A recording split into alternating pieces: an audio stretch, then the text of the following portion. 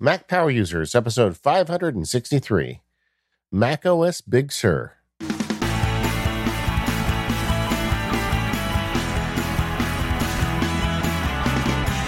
Hello, everyone. This is David Sparks, joined by my fellow co-host, Mr. Stephen Hackett. Hi, Stephen.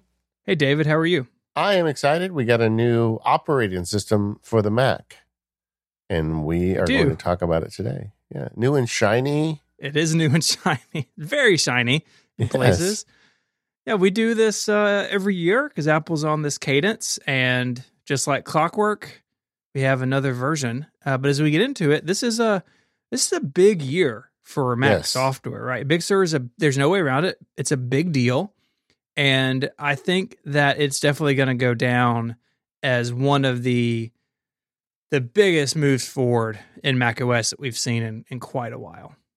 Well, I think, in the future, we will all remember 2020 for a lot of reasons. Mm-hmm. But one of the good things about 2020 to me feels like this is the year that the Mac got, a second wind. Yeah. Between what we talked about last week with the new Apple Silicon and the new, look of Big Sur, which is good and bad. I mean, we've got a lot of things we like and a few things we don't. And I just think that people are going to look back on this year as, nobody's talking now about how Apple's abandoning the Mac right now, right? Mm-mm. That was true a few years ago. Yeah. I mean, and they even started the year with things like the Mac Pro shipping. Like they've really been on their game with the Mac. And I think you're totally right. That story that was around, 2, 3, 4 years ago about that, hey, the Mac feels forgotten a little bit. I think that's squarely in the past, But on the other side, Apple has opened a lot of new chapters this year with the Mac. They still have to deliver on Apple Silicon across the rest of the line. They still have to deliver on all these software changes. And so they've put a lot more on the plate in some ways, but like we said last week, it's a good time to be a computer nerd. I'm excited, and it's going to be it's going to be a momentous year for sure to look back on. Checks are written, but not yet cashed in a lot of ways. One thing that is about to get cashed, though, is both you and I are receiving our new MacBook Air with Apple Silicon as we record this tomorrow. Mm-hmm. But as you listen to it later in the show, we're going to save the last segment that we'll record after we get some initial impressions with the new Apple Silicon MacBook Airs. So at the end of the show, Steve and I are going to have some stuff to share about that. This show will probably go long. As I'm sitting here at the beginning, there's a lot in the outline. Yeah, this Google Doc is real long today. Yeah, we have a lot to talk about with the operating system, and I think it's all worth keeping in, but we're also going to add in a segment at the end about the new Apple Silicon Mac. So strap in, gang. It's time to get nerdy on Macs. Mm-hmm. Starting with which Macs? Yeah. So let's start with the, kind of pre-install stuff. That's a good place to begin. Big Sur does change the system requirements for Mac OS, right? So they've dropped a few older machines. And so you have to have a 2015 or newer MacBook. So that's any of the now discontinued one-port MacBooks. Any of those will work. Yeah. You have to have a MacBook Air that's 2013 or newer. You have to have a MacBook Pro that's late 2013 or newer. So I think they've dropped some 2012 models in there. The Mac Mini's got to be 2014 or newer. Same with the iMac, 2014 or newer. So the iMac dropped some models too. The 2013s are now gone. The iMac Pro, of course, there's just one of them. And then the Mac Pro from 2013 or the current Mac Pro. So they've dropped a few machines here and there. I will say that, if your machine now has been dropped and you can run Catalina, but you cannot run Big Sur, it doesn't mean you have to run out and replace it with something. You'll get security updates for 2 more years. Apple's been very good about that. You'll get, as we're talking about Safari 14 today, Safari versions generally go back to OSs. And so for the next couple of years, I think you'll be okay. You'll still get those critical updates. You just won't get new features. And so just because a machine falls out of system requirements doesn't mean that its useful life is over. And you're just kind of on notice at this point that you may want to start thinking about, getting an update.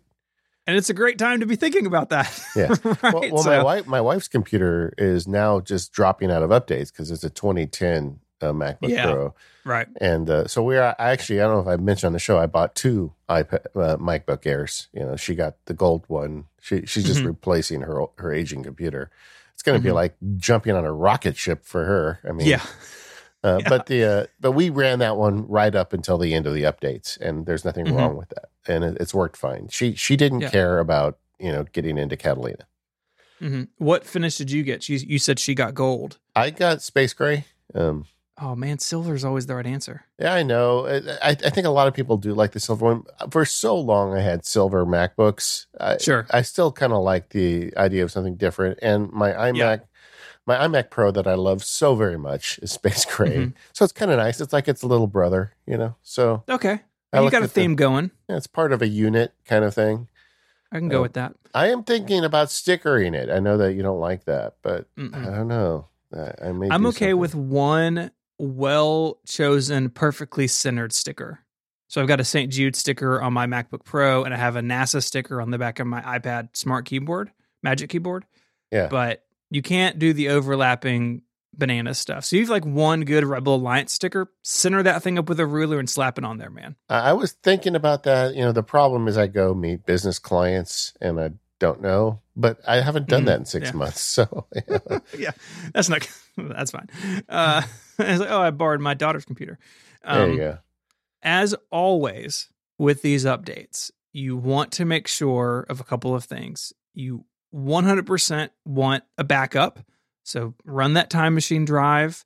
If you're running Backblaze or something, make sure that's up to date. If you can make a bootable backup with something like Carbon Copy Cloner or Super Duper, do that. Things can go wrong, and you may be in a state where, it's rare, but you may be in a state where you've got to do something big and scary to your machine. And so you always want to make sure that your data is backed up. And let me add on to that because, and I've said this advice probably once a year for 10 years on this show, but if you can swing an extra backup drive, in addition to whatever you always do for backup, just make one Carbon Copy Cloner or Super Duper clone of your drive and stick it in a drawer. Every time you do these system updates, you just keep it, and you've got a little frozen version of what you had in Catalina, in case you find later that you have to rewind it or just something got lost in the mix. It doesn't hurt, and then after you can go ahead and write over it again after 3 or 4 months, or you could just keep it in your drawer for a year until next year and use it again for the same reason. But drives are not that expensive, and having one extra copy of that data whenever you make a big move is never a bad idea. That's right. And the holidays are coming up. So, ask if you can't swing it, ask for it as an early Christmas gift. We have that going on in my house right now. Our really? daughter really wants a bunk bed, not like a bunk bed, but like a loft bed so she can make a reading nook under it. And she's lobbying hard for an early Christmas present. Oh, really? Interesting. Yeah. You going to put a fire pole on it? Let her slide down? Well, we were looking at them online last night, my wife and I, and of course, you're just looking at loft beds, right? And it's hard. Some of them are for like real little kids. She's 10, so she doesn't need a slide or one that looks like a fortress. Yeah. But it's pretty funny. I built one years ago for my kids, and the mistake I made was I made the ladder vertical as opposed to angled. And it's actually quite a bit of work for kids to climb a straight vertical ladder. That's good advice. Yeah. So okay, be warned. Get an angled ladder. Okay, that's good. That's good advice because my brother had a bunk bed. He's younger than me. Yeah. But by the time he got one, like we had separate bedrooms, we didn't need to share, and I was kind of like the age. I was probably like 13, right? Yeah. Like I was like too cool to hang out with my younger brother. Yeah. And so. I didn't get to spend a lot of time in bunk bed land, but that's good. That's good to know. I remember, I'll never forget the image of my daughter who's now in college, but she was like very little climbing up this vertical ladder, and she had her doll. She was holding it with her teeth and she's climbing up the ladder like something out of Lord of the Flies. And I'm like, oh yeah, I did that wrong. Yeah. Okay. Enough of that. Okay. The support. So what are your thoughts? I mean, why do they end up, taking old computers out of the mix? And, how are they doing in terms of supporting old hardware at this point? I mean, I would imagine that it's a performance issue or maybe some sort of underlying technology issue, that there may be something about the processors or the video cards in those particular machines that they can't bring forward for whatever reason. But I mean, looking at these numbers, okay, it's effectively 2021 and we got 6 weeks to go. You're talking about on the MacBook, machines that are 5 to 6 years old, but on the MacBook Air and the MacBook Pro, 7 years old, 8 years old. I mean, Yeah. they do a really good job at this. And I've written about this before. You can actually pretty easily get into a state where you're running the newest version of Mac OS, but you can't get hardware support from Apple because it's after the 5 years where they cut it off in most areas. California is different. Some other countries are different, but generally it's 5 years. And I think it's great because all of these machines, unless you have something with a spinning hard drive in it, they've got so much power from day one that they all age pretty well. Yeah. And I don't have experience running Big Sur on a machine from 2013. I had plans to do like this huge review on the blog and it sort of just fell apart on me, but I don't think Apple very often pushes software requirements unless they really feel like they have to. And so I think you would be fine. Yeah. Now, so we're going to have supporting hardware. We're going to have a backup. We need anything else, Stephen? I think that you need to make sure that any mission critical software in your workflow is ready. So for me and for you, it's a lot of audio and video stuff, and not all those tools that I use are ready for Big Sur. So I'm not going to Big Sur on my production machine, right? My Mac Pro will stay on Catalina for quite a while. But thankfully, this isn't as disruptive as it was last year. Remember when we were talking on the Catalina show last year, we had this huge section about 32-bit apps are gone. You need to really make sure, go through there. There was an app to check them. Make sure that all your software is 64-bit. And they did that in advance of this.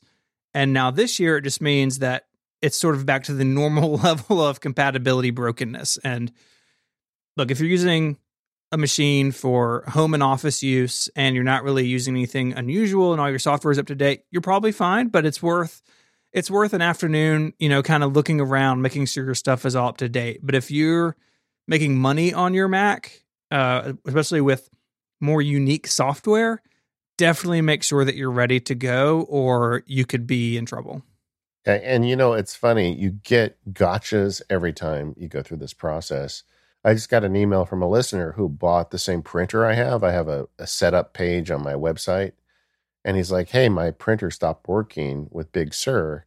And I went and looked it up, and Brother, the manufacturer, says they're not going to support it. And I looked on my Catalina machine this morning, and sure enough, the printer's dropped off the radar. And I've got to get to the bottom of it. Maybe there's a third-party driver or something I can use. But it's like stuff like that does happen when you do these updates. So yeah, you can do all the homework you want, and you still may find your printer doesn't work anymore. And that's a real bummer for me. If it's like a printer that's perfectly good, but stopped working because the developer stopped supporting the software. Yeah, I hate that stuff. Yeah.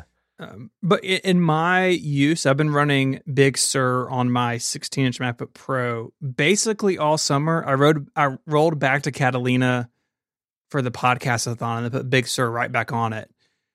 Everything other than my audio production stuff has been pretty good on Big Sur. I mean, there's definitely some, hit or miss stuff early on, but you need to take some time and make sure that your software is all going to be compatible, because if it's not, rolling back basically means, unless you made one of those bootable backups, pretty difficult. And so it's worth the time investment on the front end.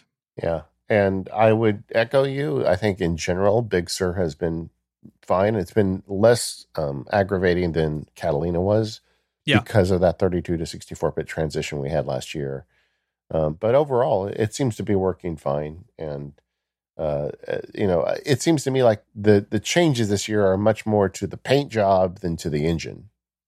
Yeah, so let's take a break and then come back and talk about the design. This episode of Mac Power Users is brought to you by 1Password. Go to onepassword.com/MPU, MPU in all caps. There you can sign up for a free 30-day trial and get 20% off after that. 1Password is the tool that I use to keep my passwords not only with me on all my devices, because of course 1Password runs on basically anything, but also to make sure that they are strong, unique, and that they stay that way. You have these issues out on the web where a website or database is breached somewhere, and it's impossible to keep up with that. But 1Password does, and they have this really, really cool feature called Watchtower. So you can go into Watchtower, and it's broken up into categories. You can see websites that were compromised. You can see passwords that maybe you reused. You know, I'm sure a bunch of people did the same thing I did. Before 1Password, I reused passwords a lot, and I can go through there through the Watchtower interface and update all of those. It shows you weak passwords, websites that have added two-factor authentication, but you're not using it in 1Password. It's a great way to know that your passwords continue to stay safe and secure. 1Password has your back. You can set up 1Passwords with families or coworkers through Teams. This lets you create vaults with the people in your life to share logins, share bank account information, whatever you need to do. But of course, you get great control over who sees what. It's fantastic. I use it both at work and at home. So head on over to onepassword.com/MPU to learn more and to sign up for a free 30-day trial. When you sign up, you'll get 20% off. That's onepassword.com/MPU. All right, Stephen, I think I would make the argument that this is the most dramatic visual change in Mac OS in a single year, probably since the beginning of Mac OS. You know, I think I agree with that. I was thinking about, Leopard made things more uniform. And then we had, what was it, Yosemite that brought the flat design. Yeah. But this is radically different because things like title bars and sidebars and sounds, everything has been touched. Yeah, I mean, I remember using the Mac back in the 80s, and we did get updates to the operating system, but nothing ever really changed the basic interface much.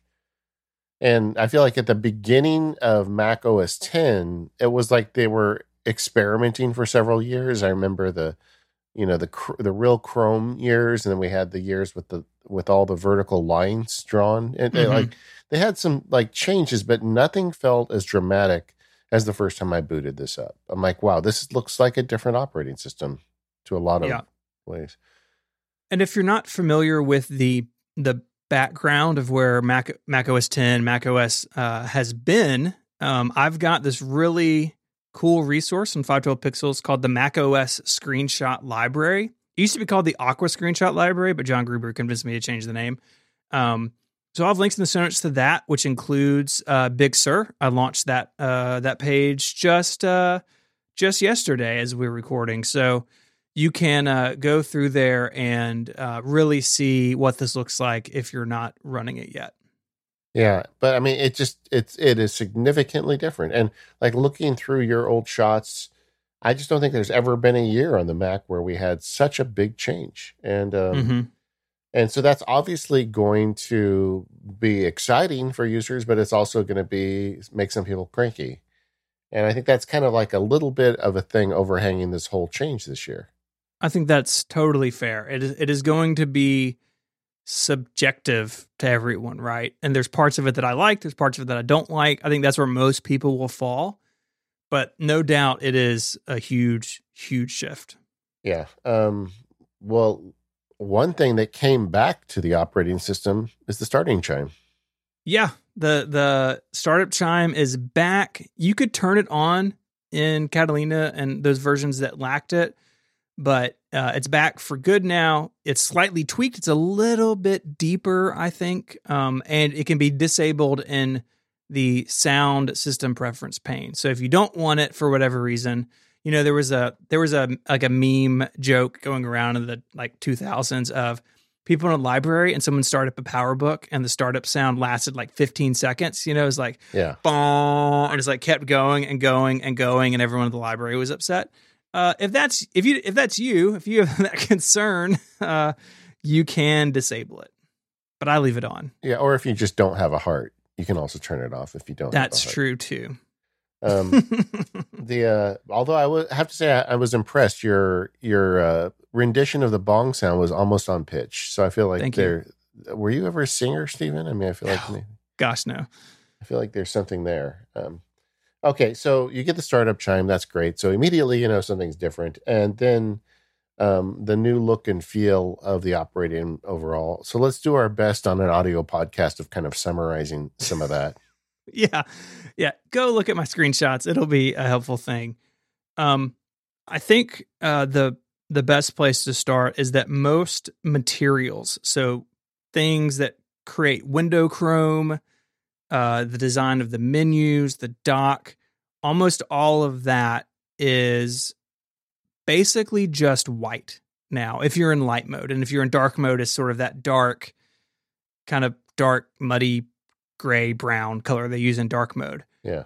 And so everything is extremely flat and extremely modern. It looks... Do you remember after the days after iOS 7, a lot of people, including myself, thought, well, what would iOS 7 look like if it basically was pasted onto the Mac design? Yeah. They didn't do that in the sense that it was that lazy, but it was in the sense of if the Mac were to look more like iOS, this is where you would end up. Is that fair, do you think? No, I totally do. And I think this is, the narrative a few years ago when everybody thought the Mac was going to die was that it's going to be subsumed by the iOS operating system. It's just like Apple's going to stop making Mac OS and it's going to be a one operating system company. And what they did was they have reaffirmed Mac OS, with all the changes they've made and the stuff we talked about last week, but they have brought the visual language of iOS to Mac. There is no doubt there is a massive influence going from iPad and iPhone toward Mac in terms of the visual language of the operating system. That's the way I see it. And yeah. I think what they want is for users, particularly users who don't listen to Mac Power users, I think, is to feel comfortable using a Mac, an iPad, and an iPhone and feel like they're still in the same ecosystem. Yes, I think that's it. I think it's people who maybe have used an iPhone for a long time and they move to the Mac. The Mac was really different.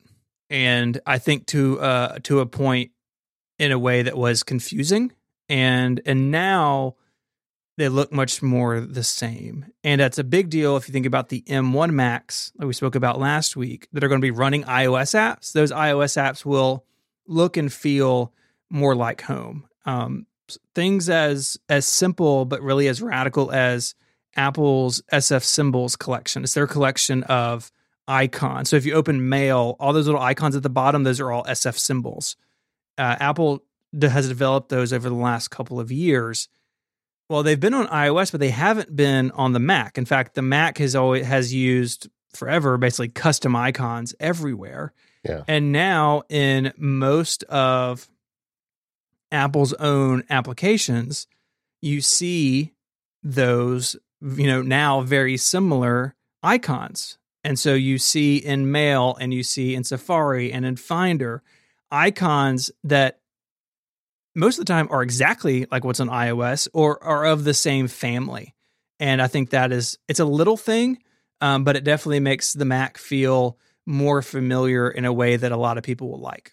Yeah. And the other big change is these rounded rectangles. That's the thing that stands out to you the most, frankly, when you first boot it up, is everything is rounded rectangle.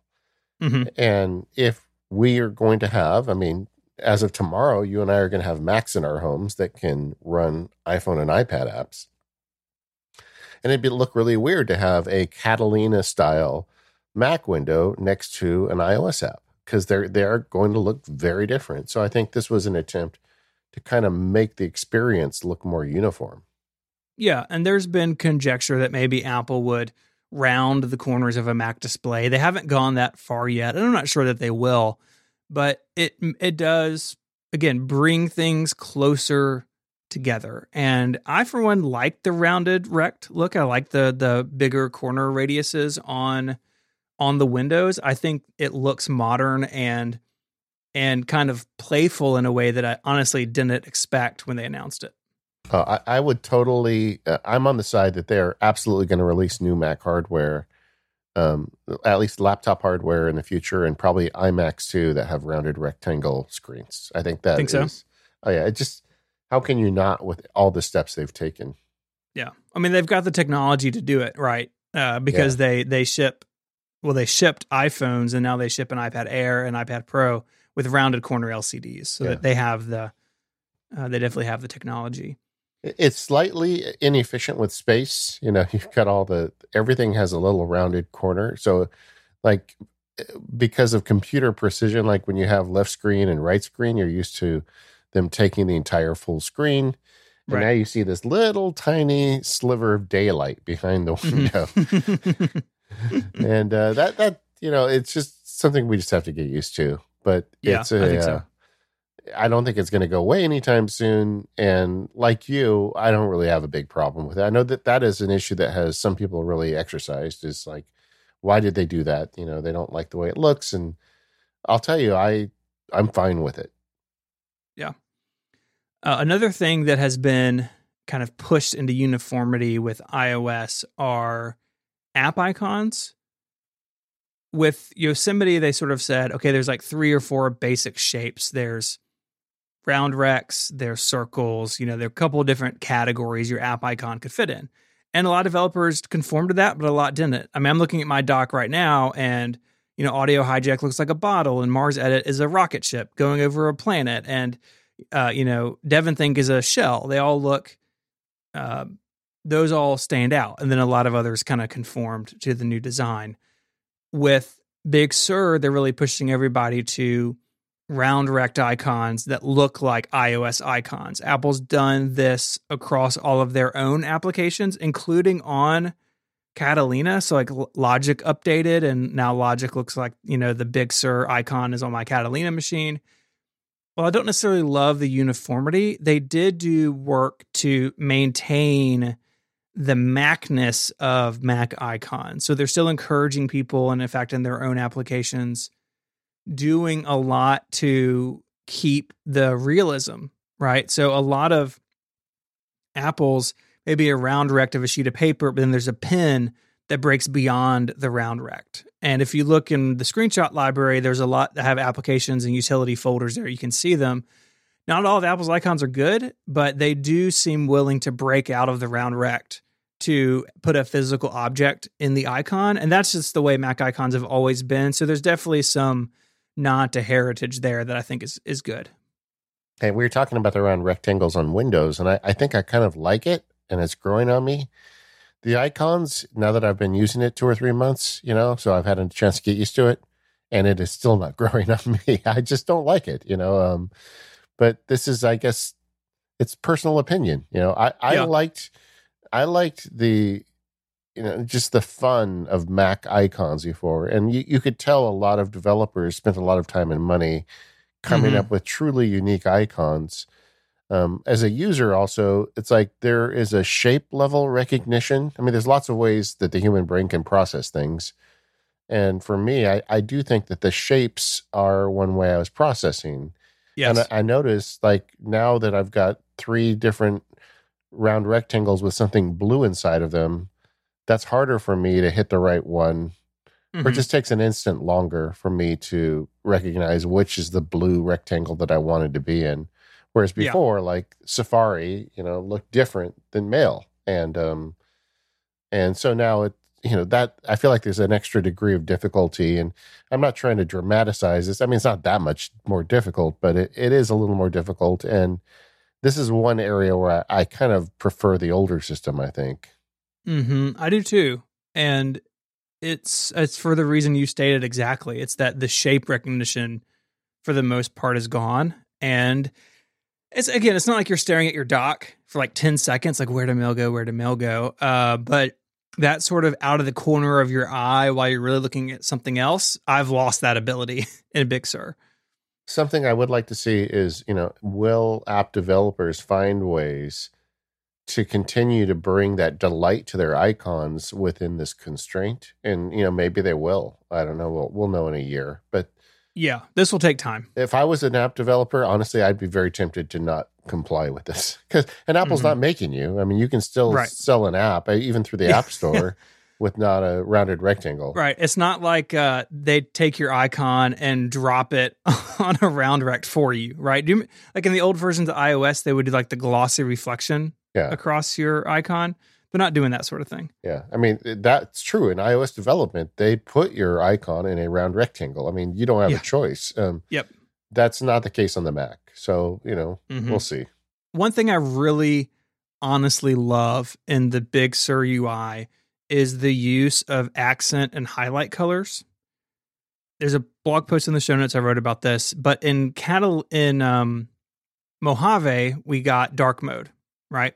And with that, we got accent colors. And so you could say, well, I want my drop-down menus and my controls to all be orange or yellow or pink. There's like 8 or 9 different options. And it meant that, like you could customize the Mac interface a lot more than you could previous years. So my wife runs her MacBook Air in dark mode with the green accent color. And so all of her buttons and stuff are green. Her background is a forest. Like she likes that aesthetic, right? I think it's fantastic. I think it's a really nice way to customize the Mac. This year, they've taken it further and they added an accent color and a highlight color that allows each app to set their own color. And so, for instance, on my wife's machine, all the buttons and all the apps are green, right? The Aqua style, like UI buttons, they're all green. But in Big Sur, if you set this up and it's the default on a new install, it lets the app choose. And so I have a bunch of screenshots here where Finder is blue. So if I click on a folder, the highlight is blue, the sidebar is blue, but music is red and podcast is purple and notes is yellow and calendar is like this weird red-orange color. And I love that each app can, if the developer decides, have its own personality. And in a way it makes, if I see this window, I know who it belongs to because the color matches up with something else. I really like this. Yeah, it's just the exact opposite of the problem with the shapes and the icons. It's now you've got like one more visual way to know that I'm in a notes window versus a Safari window. Mm-hmm. And that's great. And it's set on by default, so you don't have to change anything. You just get it automatically. If you're like Mary, though, and you still want green everywhere, you can override it in the system setting preference. But I think this is good, and I really hope third-party developers pick up on it. Yeah, and I think this is something Apple learned from iOS, because if I think about the apps on my home screen, a lot of them I do associate with a color, right? So Overcast is that orange color, and that's what he uses in a lot of his UI, and Apple uses it in Podcast, right? Podcast is purple. Like, this has been going on in iOS, and now to bring it to the Mac, I think is great. And it's playful and fun. If you don't want it, you can set it, you can put your whole thing in graphite, so everything is professional and uptight. That's how I used to run my Mac. But now with these accent colors, I love this setting, and I've left it on my MacBook Pro all summer because it breathes a little life into the UI that in a lot of ways has become a lot more sterile. This is like a real injection of fun. I totally agree, and it's a win. Mm-hmm. Also, they've also kind of changed the architecture of Windows, which is kind of a big change for Mac OS. I mean, this year is really a big change. And there's a couple things that have changed. The one that stands out to me the most is the sidebar. The new sidebar goes top to bottom. Yes.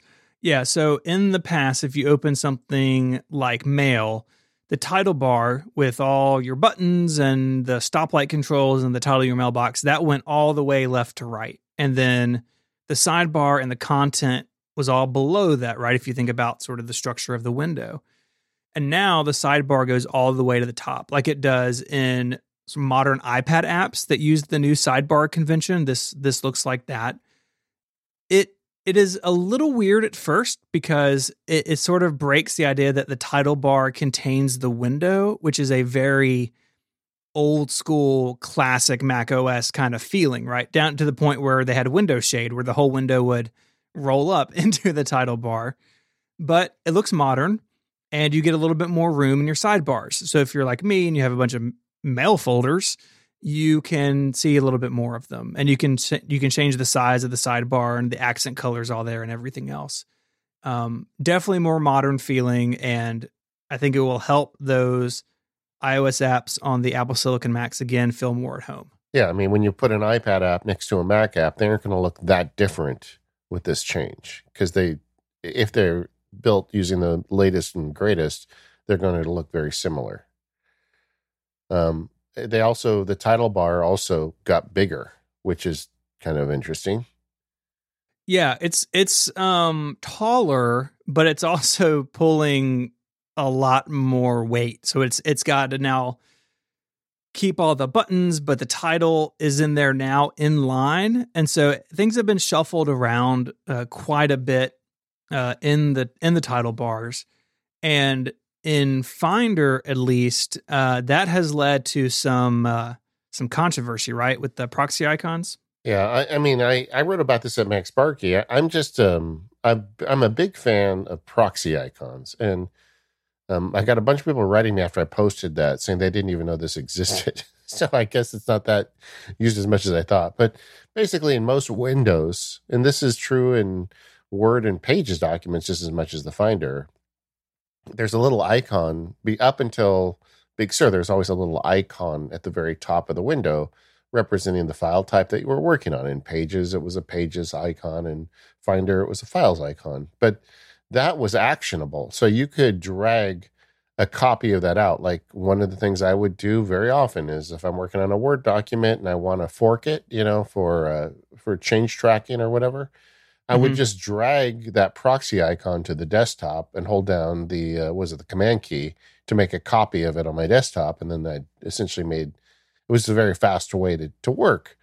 And when I started using Big Sur, I noticed that the proxy icon was gone, which made me very sad, right? Because I use it all the time. Mm-hmm. And then slowly over the beta, it started coming back. A lot of apparently the way the apps are written, you can get around this. Like, I just spoke with the gang over at FlexiBits, and they did this with Fantastical. But the developer can force them back, but the default behavior is to hide it. So it's not gone. You just don't see it. And the way you make it appear is you either take the mouse and let it hover right where the proxy icon would be. And who would know to do that, right? Yeah. And then you're waiting on the animation, right? It's like, oh, will it show up? I don't know. And then waiting, even though it's just like maybe a second or two, it feels like you're waiting an hour, because that's something that you never had to wait for before. And then they've added, I think halfway through the beta, they added the feature where if you just hold down the shift key and move the mouse into the vicinity of the proxy icon, it shows up immediately, which is nice. But once again, who is going to discover that? Yeah. So this is something I don't like about Big Sur. I guess I understand they're space constrained in that title bar, but this is removing a useful function. Mm-hmm. And I'm just not sure that was the right decision, but it is what it is.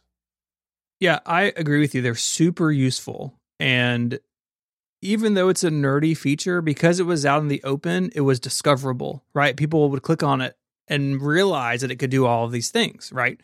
In Finder or in Mail, the search icon or the search box is just an icon if the window is narrow enough. And then you can either click on the search box and it sort of expands out, or you make the window wider and it expands out. And, I think search is used probably a lot more than the proxy icon. But again, it's a feature being hidden to support this new design. And I'm just not sure how I feel about that ordering of priorities. The other thing that's kind of weird, in fact, I'm just going to mention this now because it's like another something you have to discover. In Apple Mail, the search no longer defaults to searching all mailboxes. You have to go and physically click it. So yes. While we're talking about search, if you're used to searching Apple Mail, your searches are going to seem like they're not finding anything. You actually have to go over into the new expanded sidebar and click all mailboxes after you type in your search term. It took me a while to figure that out. I was like, why is mail broken?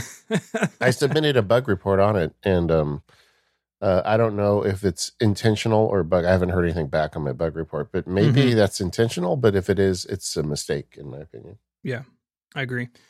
The last thing, sort of in the general design, and we're going to get into some more nitty gritty here in a minute, is that sheets and alerts. So if you're in TextEdit and you hit Command S and you need to save your document for the first time, or an app needs to give you some sort of warning about something, you're going to close a document, you haven't saved it.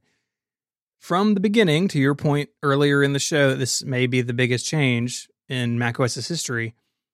Those would come in from the top of the window, and they would be fixed to the title bar. So you could move the window around and you knew where it went. They're still married in Big Sur, but they now pop open centered in the window, and the window itself goes a little bit darker. And if it's an alert, like an error message, the text is centered, which I find really hard to read if the message is long. Now, maybe Apple's sending the message of, hey, if you have an alert box, don't put a paragraph in it. But sometimes you need a paragraph in it. And I don't mind the visual change of it being centered in the window. Again, it looks very modern and clean. But I think the alerts in particular, with them having that center text, I think that's a legibility issue. Yeah, that's something that I thought would get fixed somewhere along the beta process, and it just didn't. So, again, I guess as users, we should probably let our opinions be known. But I like you. I don't think the center text looks good if it's more than 2 or 3 words. Yeah. And you get used to it. You get used to all this stuff. But that one in particular, like some stuff we're going to talk about in a minute, when you have a legibility issue, I think that's a different thing than, oh, should we see the proxy icon? Like, yes, I want it as a power user, but okay, I can find it still. But when you're talking about something that makes it harder to read and digest information, that feels like a miss. Yeah. I do have like a lot of like little criticisms like this about Big Sur, but it's also, I think overall, I kind of like the look of it, Yeah. So it's a kind of, my thoughts are confused. This episode of the Mac Power Users is brought to you by Indeed. Go to Indeed.com/MPU and get a free $75 credit to boost your job post. 2020 has already reshaped how we work, and businesses across the globe are being challenged to be their most efficient, which means every hire is more important than ever. Indeed is here to help. Indeed is the #1 job site in the world with more total visits than any other job site, according to ComScore. Indeed helps you find quality candidates quickly so you can focus on hiring the person you need to keep your business going. Unlike other sites, Indeed gives you full control and payment flexibility over your hiring. You only pay for what you need. You can pause your account anytime, and there are no long-term contracts. And now Indeed's new way of matching you with candidates instantly delivers a short list of quality candidates whose resume on Indeed match your job criteria that you can contact the moment you sponsor a job, making Indeed the only job site that can move as fast as you do. 73% of online job seekers in the U.S. visit Indeed each month, according to ComScore. Indeed can help you get the quality hire you need. That's why more than 3 million businesses worldwide use Indeed for hiring. Right now, Indeed is offering our listeners a free $75 credit to boost your job post, which means more quality candidates will see it fast. Try Indeed out with a free $75 credit at Indeed.com/MPU. This is their best offer available anywhere, so go right now and check it out at Indeed.com/MPU. This offer is valid through December 31. Terms and conditions apply. Our thanks to Indeed for their support of this show and all of Relay FM. Let's talk about the menu bar. Yeah. I have thoughts. I have a lot of thoughts about this. All right, let's start kind of at the 20,000 foot view. Just kind of summarize what's changed because it is quite a bit different now. Yeah. So the menu bar itself is much more transparent. than we've had in the past. And it has a bit of vibrancy. Vibrancy is a technology that came with Yosemite and iOS 7, where a window material will pick up the color behind it and sort of blend that color in like a pleasing way, right? So that's been on the Mac and iOS for a long time. There's a little bit of vibrancy in the menu bar, but it is more transparent. The menus themselves are less transparent than the menu bar, so that's a little bit jarring. And it contains Control Center, which is new to the Mac, and I kind of lump Notification Center as like part of the menu bar because that's how you get to it. But it's a big change to something that is, the top of every Mac screen on the planet. Yeah, I mean, it's a different look, different tools, and then the other big change is spacing. The spacing has changed quite a bit. It has. There's a lot more breathing room between icons. They've tightened that up in the betas this summer. Looking back at old screenshots I took and then current ones, things have gotten tighter. And so it's still more breathing room than Catalina, but not as wide as it was. And there's also an option that you can make the menu bar bigger, but it makes it like 3 pixels taller or something. It's not night and day. Now, why is that there, right? I don't know. I mean, let's just take a little side trip down the idea of touchscreen Macs right here.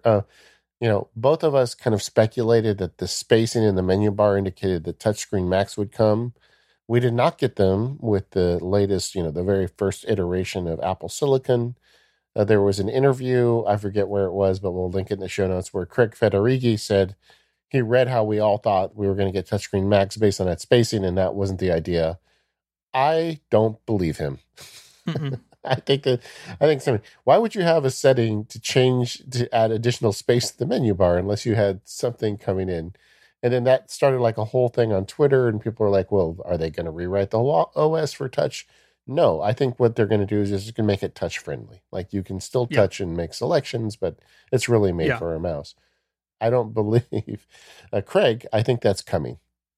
Yep. I agree with you. I think it is. The legibility thing is really what comes back to me at the menu bar. It does its best trying to shade it based on the wallpaper, and you can get in a situation where like the menu bar is bright, but the menus respect your light or dark theme setting. And so you can also get in a point where the menus don't look like they're connected to the menu bar. Like, the top, the file at the top is maybe on a white background, and the new Finder window, and the first thing in the menu is on a darker background. I think you can get yourself in a situation where it looks really strange. And unlike in Leopard, where they tried this the first time, there's not a setting that, best I can tell, to just turn off transparency in the menu bar. You have to basically turn transparency off everywhere via a accessibility setting, and that radically changes, of course, how the UI looks. And so I wish I could dial the menu bar back closer to what I had in Catalina, but it's just not possible. Well, it's interesting to me. It feels to me like Apple has been trying to crack this nut for a while. I think it was, you said Leopard, where we had the transparent menu bar in the beta that eventually was taken out. Or I guess it was hidden behind a preference setting. Yeah. And basically nobody used it. Mm-hmm. But now it's like, here it is, and you get it whether you want it or not. I feel like this is not bad. Not as bad as people are making it out to be, but I also feel like the cake isn't done yet. It's like you get, you said, you get these weird conflicts where the menu bar and the actual menu items render, they look like they're from two different screens. And I don't know. I think this needs more work, but it hasn't been a huge problem for me using the beta for 3 months now. I mean, I can read my menu bar items fine. Mm-hmm. I think, I guess where there are fringe areas, like if you have a screen that is in the gray zone, where it doesn't know how to render this, I think you would have some visibility issues there. So I guess now you have to make choices about your wallpaper, um, which is no fun. But overall, honestly, it hasn't been a big a deal for me as the proxy icons. Yeah. And it may mean that more people have to use an accessibility setting than they would before. It's yeah, I mean it's fine, right? It doesn't stop you from using the system, but the menu bar definitely still bothers me after the whole summer, and it really hasn't gotten any love in the betas. It's basically what it was in the beginning. Well, having jumped back and forth between Catalina and Big Sur on different machines, I can tell you one thing I do like, and regardless of whether we're ever going to get touch, I like the additional space in the menu bar listings. Mm-hmm. I don't like having everything so cramped together. And even the menu bar icons, I'm not sure. I mean, part of me likes the space, part of me doesn't like the fact that I don't get as many icons on the menu bar. But but just in general, the file, adding that little bit extra of white space in between those entries, I think it looks better. Yeah. Yeah, I do too. And the menus themselves, the drop down menus have a little more breathing room too, which is nice. And which makes it harder to hit the wrong one by accident because there's enough space between them. So I think there's some nice things about it, but I agree with you that the fight towards transparency, I'm just not sure why that's a thing. And if it is, why isn't there just a checkbox where people can just go back to the old boring menu bar? In fact, there's an app, right? Yes, there is. Boring Old Menu Bar by Public Space. They're the developers of a bunch of great Mac apps. This can basically what it does is it takes your wallpaper and then it basically draws a line or a box, I guess, over the top of it, and it basically forces the menu bar into like an extreme case. So if you want your menu bar to be black or white, it sets the appropriate thing and makes it a lot more legible. This app, I spoke to the developer in preparation for this episode, and it doesn't do anything weird. Like there's no kernel extensions. Basically, it's just copying your wallpaper and doing things with it. But it is a little bit buggy just because Big Sur is brand new. And if you use spaces or other things, you may run into some issues with this. But it's a free 14-day trial. So I've been running it on my MacBook Pro without really too many problems. But it is an option if you want to tweak this a little bit. Yeah, and I'm fine with it as is. The transparency, whatever, Yeah. I do think that Apple has this tendency to like go towards transparency and then they get burned and then like come back a few years later like, oh, let's try it again. But it is what it is. Yeah, I'm not sure the story is over on this menu bar. No, I don't think so either. And I get that they want to show color and like there's even a setting in the general preferences pane where all windows can be tinted with the wallpaper color, which looks super weird in screenshots because like with the default wallpaper, all of your windows are a little bit pink because of like the red and the yellows in the default wallpaper. Yeah. And I turned that off. I was like, no, I don't mind tint coming through the sidebars and the menus, but I don't want all of my window chrome to be slightly red or slightly blue. Yeah, that one went off for me too. Yeah. It just makes it look muddy to me. On the menu bar, we also got some new icons or some updates to some old ones. And the first one, I think, which is really interesting, is the control center. We had the control center on iOS devices for a long time. Now we have one on our Macs. We do. It is basically home to all the system settings. So Wi-Fi, Bluetooth, AirDrop, keyboard brightness, screen brightness, volume, those sorts of things. The way I think about Control Center on the Mac is that it's there to clean up a menu bar that could be dominated by system utilities. And if you're like us or our listeners and have a bunch of third-party utilities up there, it can really bring down the overall number of things in your menu bar. And I think for the most part, it's fine. Like how often do you really need to go to the menu bar like to check your Wi-Fi or Bluetooth? Like one extra click is not a huge deal there. you can if it is a huge deal for you, you can graduate things back to the menu bar and take them out of Control Center. So if you're really, for some reason, in the Bluetooth menu item all the time, that doesn't have to live in Control Center if you don't need it to. Yeah, and it's all adjustable through the system preference settings. Yeah. So like Stephen was saying, you can add or remove things. You can even just drag items out of the Control Center. I believe you have to hold down the command key to do so. But you can put them into your menu bar out of Control Center if you want. And you can do some nice customizations there. For instance, I like to occasionally use voice control for long dictation. I don't leave it on 24/7, but it's better than the built-in dictation. But that's under the accessibility button. And I added the accessibility button to my Control Center, and I can just go down and click it and, start things rolling. This is more evidence in my mind of a touch-based Mac. I think it's also something that someone like my wife, who is not a power user, would find very comforting. Like you go in here, it's very clear what you can manage and not manage, more so than cryptic icons in the menu bar. I think this would be something that she'll probably use. Well, the new MacBook Air has a dictation key on the keyboard, one of the function keys. Pick that up, and I guess it'll be in the touch bar on the MacBook Pro. I don't think we know, as we're recording, we don't know about that yet, but I would imagine that you could put that there as well, which is cool. Yeah, but there's two kinds of dictation. There's the built-in Siri voice to text dictation, which now apparently has a timer, even on Mac. And then there's the voice control dictation, which is, open mic. And Right. Okay. That's the complication there. I'm sorry, I doubted your dictation knowledge. My prowess. Yeah, that's right. King of dictation. But I think the Control Center is a good addition. I mean, I think this is something a lot of people are going to really like. Yeah.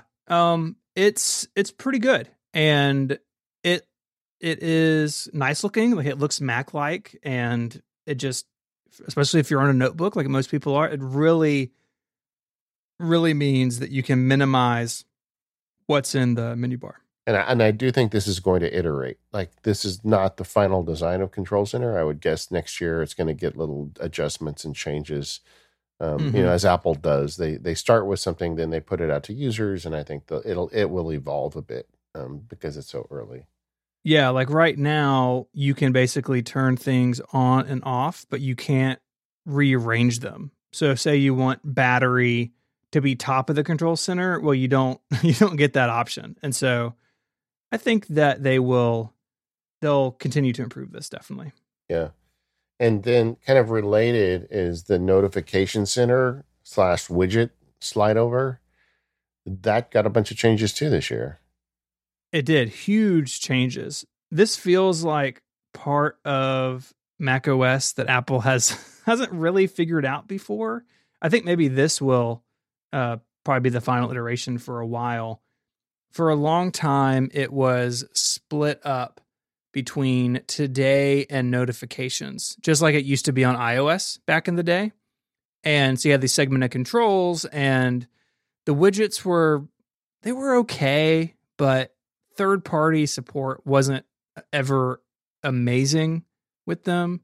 And they had like these bugs where they would reorder each other. Sometimes you'd go into your Today view and all your widgets would be scrambled, and it just felt like it never got a lot of love, that Apple kind of put it in there and that was that. But now Notification Center combines notifications and widgets together. So there's not that segmented control. Like, I just pulled it up on my desktop and I've got notifications in here going back weeks because I never go in here. Right. Yeah. Now they're all together. Basically the top half is notifications and the bottom half is widgets. Yeah, I just feel like this is what we needed here for a long time. This is one of my favorite improvements on Big Sur, is because having it as two different like modes, there was the widget mode and the notifications mode. Inevitably, you never got the right mode that you wanted every time you used it. And this is just, I think, way better. And this is also a little bit of bleed over from iOS with the new widgets, because the widgets are very similar and managed very similarly to the way they are in iOS, which will make it easier for people, coming over to be able to set up their widgets the way they want. But just having one slide over is great. And by the way, if you have a laptop, by default, it's 2 fingers. If you just take 2 fingers and you slide from, off of your trackpad onto your trackpad from the right side, that will show up. Mm-hmm. And the widgets are from iOS. It's the same Swift UI versions. And so Mac developers can bring those over. My understanding is pretty easily. And I think that we'll see a big explosion of these over the coming months. Yeah, agreed. And it's already started on iPhone and iPad, and I think it's just going to follow straight in on the Mac. And in terms of putting the notifications at the top and the widgets at the bottom, I just prefer it. I think it's and they they do a good job of stacking them together so you don't get just all notification widgets. This is just a nice improvement. Yeah. I do have one complaint about the notifications. So in Catalina and previous versions, say that a notification for an email came in. Well, that notification would have buttons for reply or delete, or if you set archive as your default, reply and archive. Those actions are still available to you on Big Sur mail notifications, but they're under a button called options. So you have to click options and then choose what you want it to do. And that rubbed me wrong all summer and continues to do so, because notifications on the Mac, like I can just bring my mouse up real quickly and delete a message or respond to something or, snooze something. And having a second click there, it bothers me a lot more than the proxy icon for some reason. Maybe because I interact with these widgets a lot like this.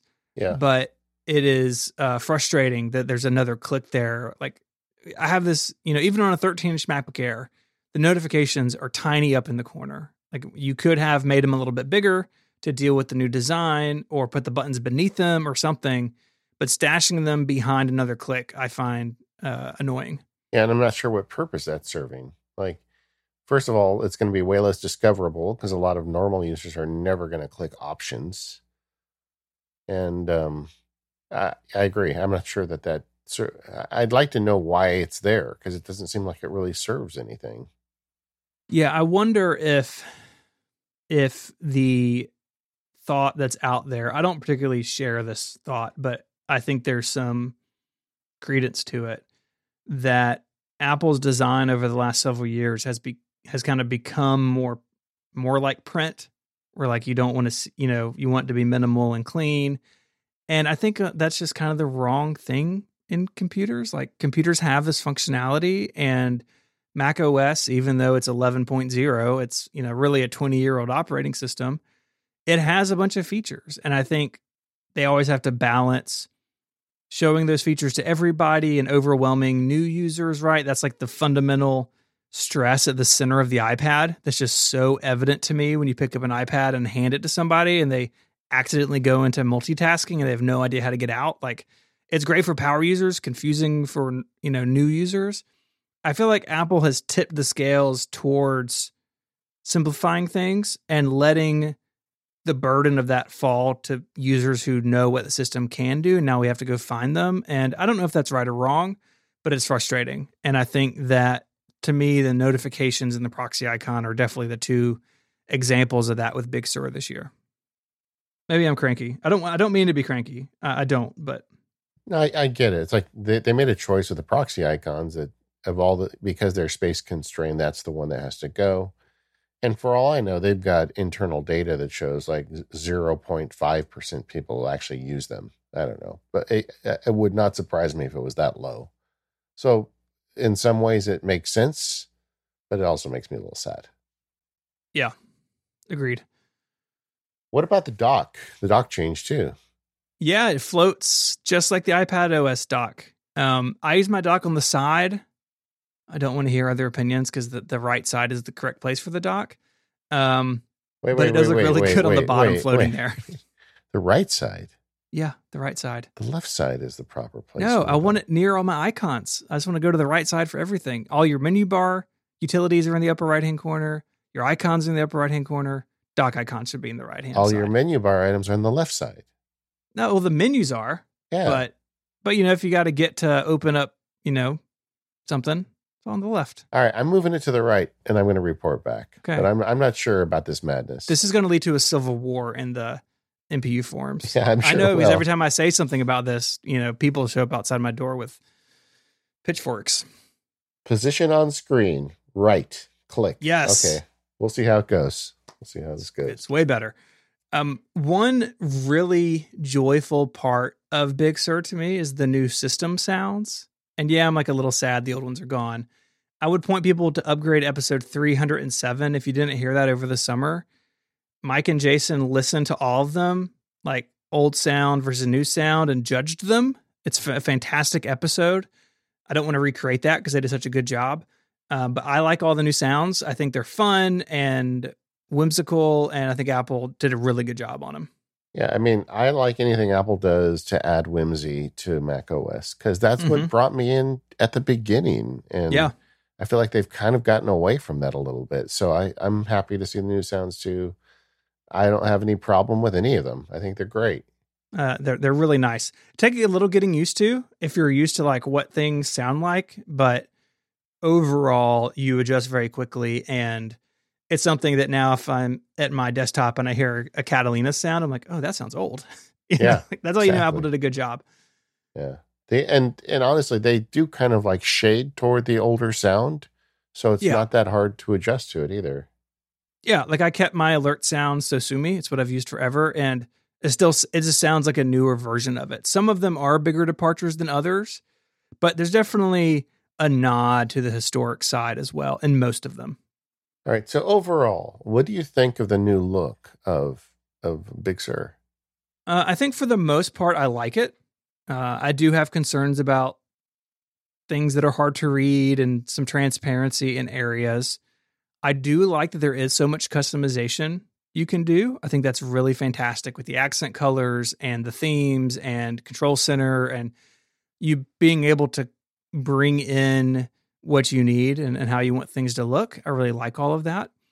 I do have a little bit of that concern that maybe it's hiding some things that a lot of people use, but maybe it's the reality is not a lot of people use them. It's just people in our circles and Apple, like you said, probably has that data.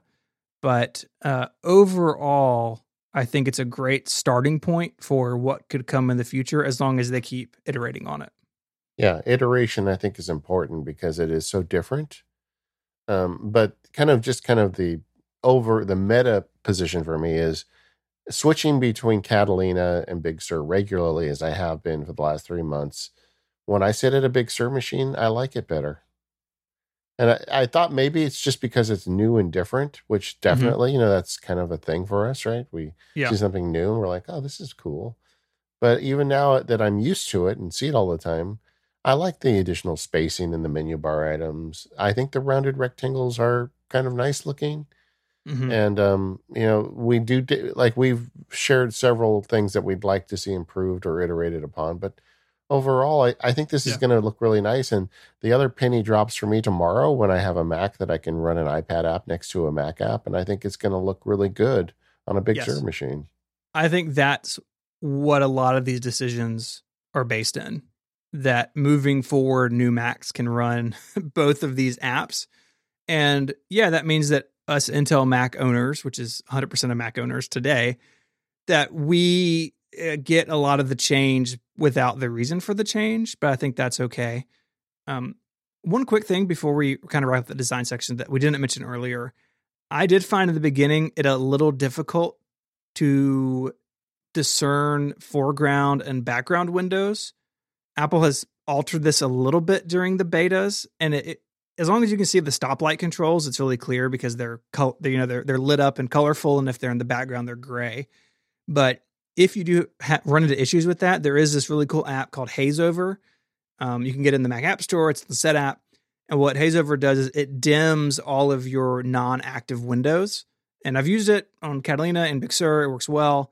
And if that's something that you feel like Big Sur got wrong, or you just want it from like a focus perspective, it's a nice little third-party utility. Yeah, I think Hazeover is going to have a good run with the release of Big Sur. Yep. It's another developer. I talked to the developers of both of these apps because I want to make sure they were like good to go on Big Sur, and they're like, yeah, we've seen we've seen Big Sur, and we think this will be a useful thing for people. So, yeah. This episode of Mac Power Users is brought to you by Woven.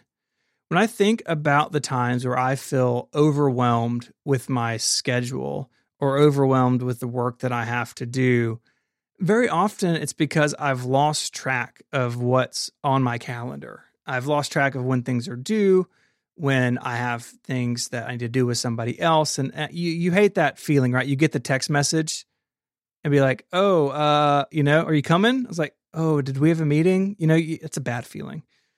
Well, Woven works to fix all of that because it syncs all of your calendars in one place, including Google, G Suite, Microsoft 365. You can see all of these, professional and personal calendars all in one place. It builds scheduling links directly into your calendar, so you can use one-off scheduling links. You can quickly block time out using Woven's smart templates, so you can plan your perfect week. It has built-in analytics, so you can easily calculate where you spend your time. So if you're a big calendar person, but you don't want to time track, Woven can get you through those decisions. You got to check this out. Take control of your calendar and improve your workflow.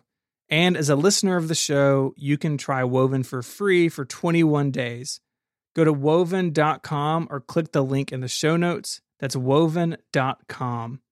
Our thanks to Woven for their support of the Mac Power Users. All right. We talked last week with Kurt from Apple about Safari 14, but I thought it'd be worthwhile to kind of dig in because Safari got a lot of changes this year. It did. We're up to now version 14 of Safari, which is something that when we wrote it out, it's like, oh, I feel really old. I remember when Safari was brand new. Yeah. But yeah, version 14, it's wild. Yeah. It has a lot of changes in it. And what is cool, like we said earlier, Apple's good about supporting older OSs in terms of software updates. Safari is one of those examples. It will run on Mojave and Catalina. In fact, it came out mid-September. So you've probably already been using Safari 14 for a little while. But yeah, I thought we could talk through some of the features. Under the hood, there's some changes. So Flash is gone.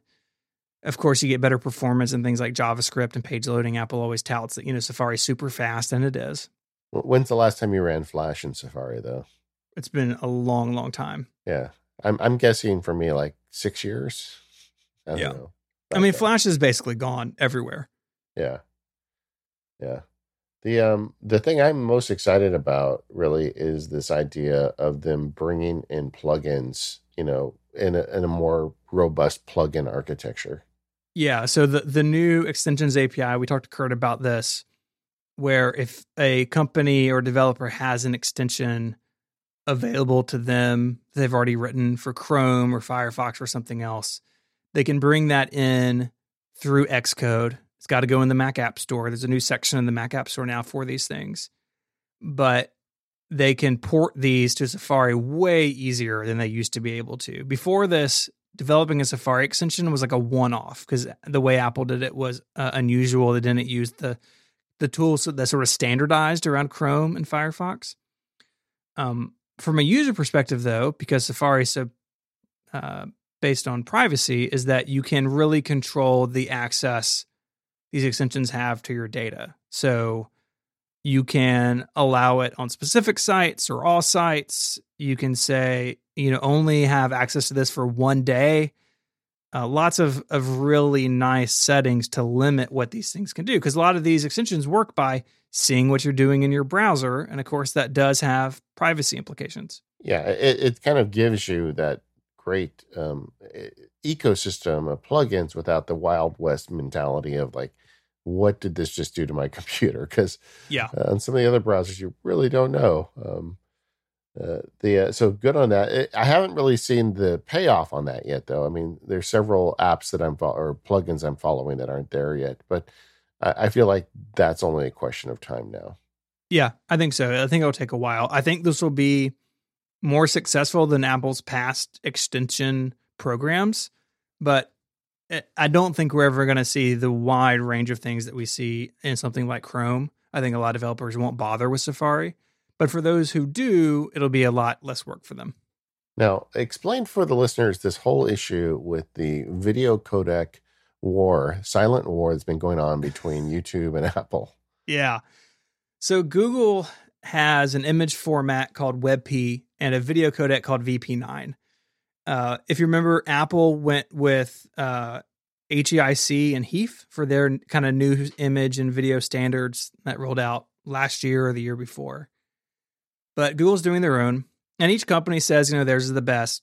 They each have these reasons, but it meant that 4K video on YouTube was only available in browsers that supported VP9, and Apple didn't. So there wasn't 4K YouTube on the Apple TV. There wasn't 4K YouTube in the browser, right? You sit in front of a beautiful 5K display and you're stuck at 1080p for your YouTube videos. And it was basically a standoff, like the Old West, right? Like one end of Main Street was Google, the other end of Main Street was Apple. Yeah. And with Big Sur, Apple's the one that seemed to cave. And so Safari 14 on Big Sur, you can now load 4K YouTube and other websites that use this codec. It's on iOS 14 as well. It doesn't mean all video is 4K, right? The creator has to upload in that, and some older 4K videos don't support it. But on the whole, new content that uses this format will be available to Mac users in Safari. Yeah, and honestly, I don't look at it as Apple caving. I feel like, of course, their users wanted 4K content. Yeah. And if you've got to support... that wasn't as exciting in my Old West metaphor. Yeah, I know. I'm glad that they were the grown-ups that actually said, okay, well, because either YouTube was going to agree to support Apple's codec or Apple was going to include the support theirs. And I'm glad Apple did the right thing. Me too.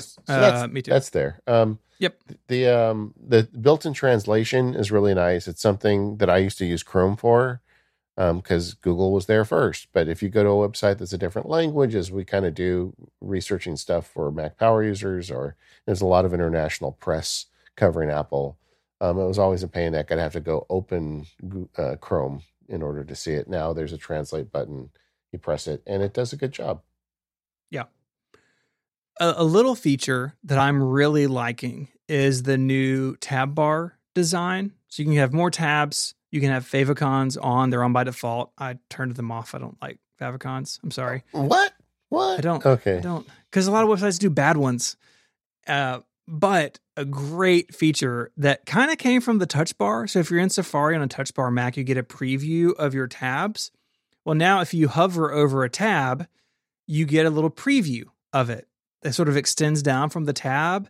And I love this feature. Very often I could have multiple websites or tabs open that already have the same name, and being able to quickly go through them and say, oh, this is that, this is the other thing. It's just a nice little feature. Yeah. And on the touch bar, they're 15 pixels tall, whereas on the Mac, they're big enough to actually render the website, like a small version of the website. So it's actually, I think, better than the touch bar version. Yes, I think so too. But yeah, I agreed with you on that. Then they've got this whole new start page. And I feel like this is another thing that's been in motion a lot, but I think maybe they found what they wanted with this new release. Yeah, this is cool. And I was a person who used an empty page for my new Windows. Okay. And I've moved it to this new start page design. And so it borrows a lot from iOS. So you see your favorites and frequently visited there, like you see on iOS. You also get series suggestions, reading list if you have anything in your reading list.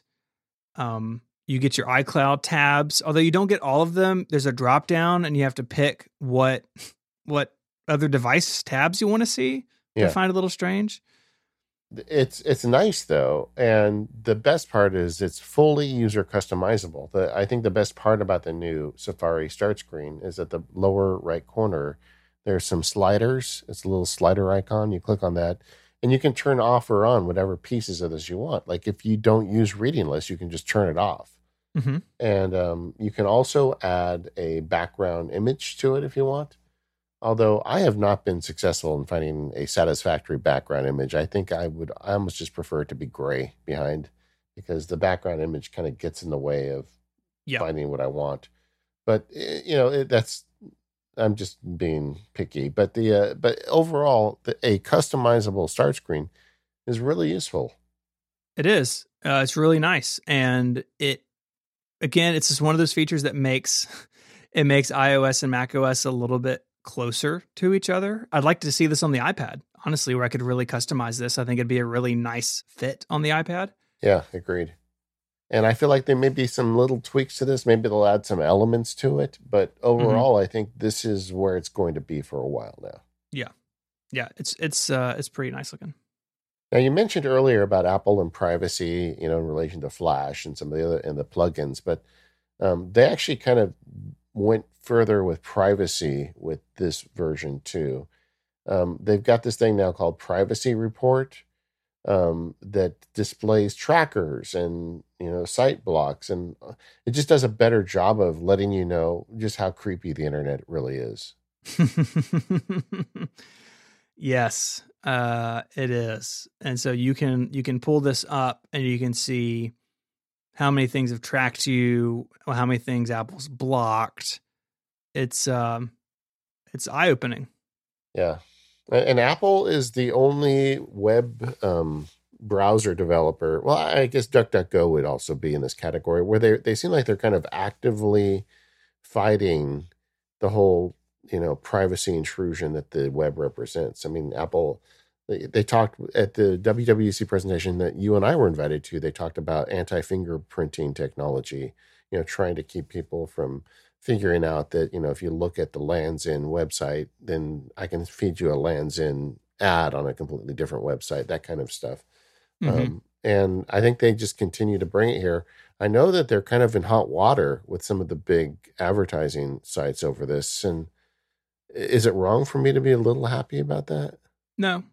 I mean, I've got no problem with advertising. It's how I pay my bills. Yeah. But there's a difference between advertising that is respectful of the audience and advertising that tracks their every move. And the web, unfortunately, went to the dark side. Yeah. Yeah. You're right. It could have been a different story, but it's not. It's whack-a-mole. It really is. Literally. Yep. So that's nice. And you mentioned earlier also that all this stuff goes through the Mac App Store now. I've got a couple plugins recently, the Instapaper plugin, the Grammarly plugin, and it's a pretty easy experience now to go through the App Store and install these plugins. Yeah, it's great. I think it's the right way to do it. For a while there was like the weird website Apple had, and you could like download extensions from the website, and then it was very strange. This makes a lot more sense, and I think is a lot more not only discoverable, but I think that people, they feel comfortable with the App Store, right? They know it on the phone, they know it on the Mac, and they'll be able to navigate it and safely do so, which is huge. So we've talked about Safari, but let's talk a little bit about some of the other system apps that come with Big Sur. You want to start with Maps? Yeah, I mean, this is the one I'm least excited about because I just don't use Maps very often on my Mac. I never use it on my Mac, ever. I use it sometimes just like if I know I'm going to be going somewhere tomorrow and I just want a general idea of where it is. I can do that. And they have a nice ability to share your map destination to your iPhone with a right click, which is cool. So I do use it on occasion, but I don't really use it under fire. I'm not like driving down the road with my laptop open in the passenger seat, giving me driving directions. I hope not. Yeah, exactly. I was telling my kids the other day about how we used to drive with maps, with actual maps, paper you maps. go to MapQuest and print it out. Yeah, or even before that, in Southern California, it was the Thomas Guide. Everybody, I don't know if they had them back there, but you'd have a box of books in your trunk of all the Thomas Guides for all of Southern California. But yeah, so Maps. Anyway, it's got the new design. It looks a lot more like iOS. You can save favorites. Look Around is interesting. Have you played with Look Around? A little bit. This is kind of Apple's answer to Street View. Kind of. I think it is. I mean, yeah, really. I mean, it is. It is. Apple's behind. Apple hasn't been in the game as long as Google has, so it is not as robust. But I think it also looks really good. Yeah, but I mean, that is like a boil the ocean project. Like we're going to take video of every street in the world. It takes a long time. It takes a while. So I'm glad they got started. Let's just leave it at that. But it is nice. And I use that as well. Like when I was talking about before I go somewhere, if it's somewhere new, I may open up this view to see, okay, this is it's right next to the shrimp taco place or whatever. And then the indoor maps is a thing that's just coming over because it's on the other stuff. Cycling navigation. This is really a conversation we should probably have in relation to mobile. I think you, in fact, said that you're using it a bit, but they don't have a lot of support where you live. Yeah, there's no support where I live. Google does, but Apple doesn't. Apple's rolling this out city by city. I want it to be there because I would love to have this on my Apple Watch. Just like when I can ride my bike again. But yeah, not here yet. I guess the real story about the Maps app is that it's a Catalyst app, and yes. So it's just bringing over all the work they've done on the iOS side, and now we have it on the Mac as well, whether or not any of us ever want to use it. Yeah, and it means that they can have all those features on all their platforms at once, which makes a lot of sense. Maps is an application really wrapper around a service, kind of like how iMessage is, which is next in the Google Doc. And this lets them, okay, hey, we're going to have, look around, or we're going to have all, cycling, whatever the new feature is, it means they can have it everywhere. And that's how this should work. Yeah. And I'll say that let's move on to the Messages app because that's the big change. I mean, I feel like they made vast improvement with Messages on Mac this year. Yes. So another Catalyst app, and we're going to talk about Catalyst in a second. This is not your Catalyst that we were introduced to 2 years ago. Yeah.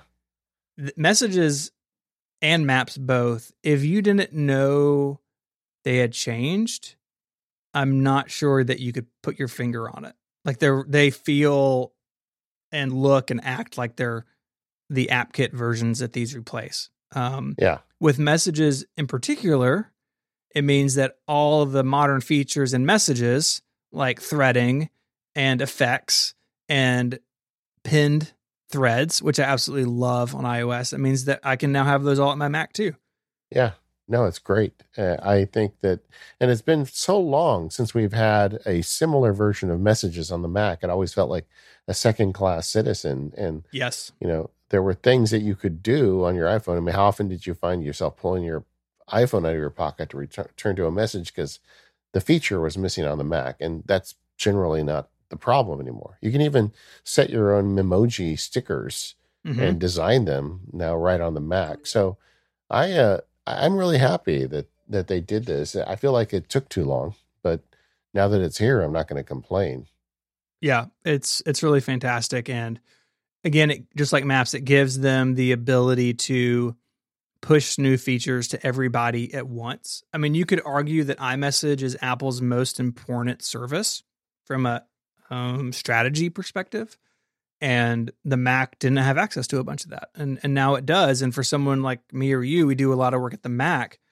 I use iMessage all day. I mean, Slack is for work, iMessage is for everything else. And I respond to a lot of messages on my computer. And now I don't feel like, oh, I got to go do this. Now it's like, oh yeah, my threads are here, or my pinned messages are here. It all is just the same. And that's fantastic.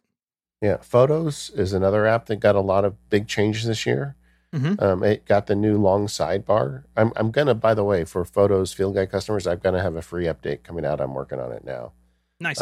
But the the big change, the thing, if you saw my Photos Field Guide, the thing I complained about most on the Mac side was the lack of parity with features. Where on the iPhone and iPad, you've had the ability to do these amazing video edits now for a couple of years, where you can go in and you could change the white balance on your whole video or vibrancy or whatever. And it's just like, it was an amazing tool set that didn't exist on the Mac. Now it does. They brought the whole thing over. I remember when they brought that to iOS and thinking, oh my gosh, like I can apply a filter to a video. Why can't my computer do this? And now it can. They also added the ability to adjust the intensity if you use Apple's color filters, which some of them are okay. Yeah. Some are better than others. You can now adjust the intensity of those, which is really nice. Yeah, and generally you get these additional sliders in a lot of places now, Yeah. where before it was a 1 or a 0. You know, you turn the feature Mhm. on or off. Now you can turn it on, but then you can change how intense it is. Yeah, overall, just the editing in Photos has become much more flexible, I think is sort of the name of the game this year. Yeah, totally. And I thought that maybe the reason we didn't have all those edits on video was because, you know, the Apple Silicon, the A whatever chip, probably had a built-in like mini processor to do that, and Intel chips don't. But that's not true because this stuff runs fine on my Intel Mac. So I don't know why it took them so long, but it's great. And the Mac now has that parity. So, you know, Photos got a nice update this year. It really did. And the new design looks really good in Photos. I think Photos maybe gained the nicest or like gained the most from the new design with the tall sidebar and the new title bars and stuff. I think Photos looks really good. Yeah. Apple Mail got a ton of changes, right? I mean, they changed everything. I can't believe how they rewrote the whole app. I'm lying. Snoozing and, you know, all these feet. No, it looks new. No real new modern features in Mail. Mail search is harder. On. You got to press another button. Search is worse. I don't know, man. Yeah, and the same with Calendar. I didn't really have any really gripes with Calendar before, but it has the new design. You know, those apps are what they are, which is fine. The third-party Mail and Calendar app developers are in good shape. Yep, not Sherlocked in any way this year. Reminders and Notes, it's kind of the similar story. Notes is more or less the same on the Mac. Some revised view stuff, but nothing major. Reminders, you can now assign individual reminders to somebody. So you could share a list before, but now you can get more granular with that. Reminders still lacks some basic features that would make it work for me, like having folders for lists and automatic sorting, but they're just chipping away on it. And Reminders is still fantastic for a lot of people. In fact, I use it. I was in it just this weekend. I have a couple of checklists that I've moved to Reminders, like books to read, media to watch, YouTube ideas, and column ideas. I keep all in Reminders, and I use that pretty often. It's great for that, but it just doesn't scale up to what I need. Yeah, and both of us are pretty intense task list manager people, so that's just the way it is. But, Apple Notes, I feel like that is one toward the end of its kind of evolution. And not surprisingly, it didn't really get a whole lot new this year. Yeah. But they put a lot of effort into that the last several years, so I'm okay with that. Now, something you found as we prep for the show that I wasn't even aware of was the Time Machine changes. Can you explain that? Yeah, so APFS came out with High Sierra, the new file format, really from the ground up designed for SSDs, and HFS Plus was from the Stone Ages, and now APFS is here. Time Machine, though, could have really benefited from this. APFS has a lot of things that make file copies much faster. It has snapshotting. It has smart management of file changes over time.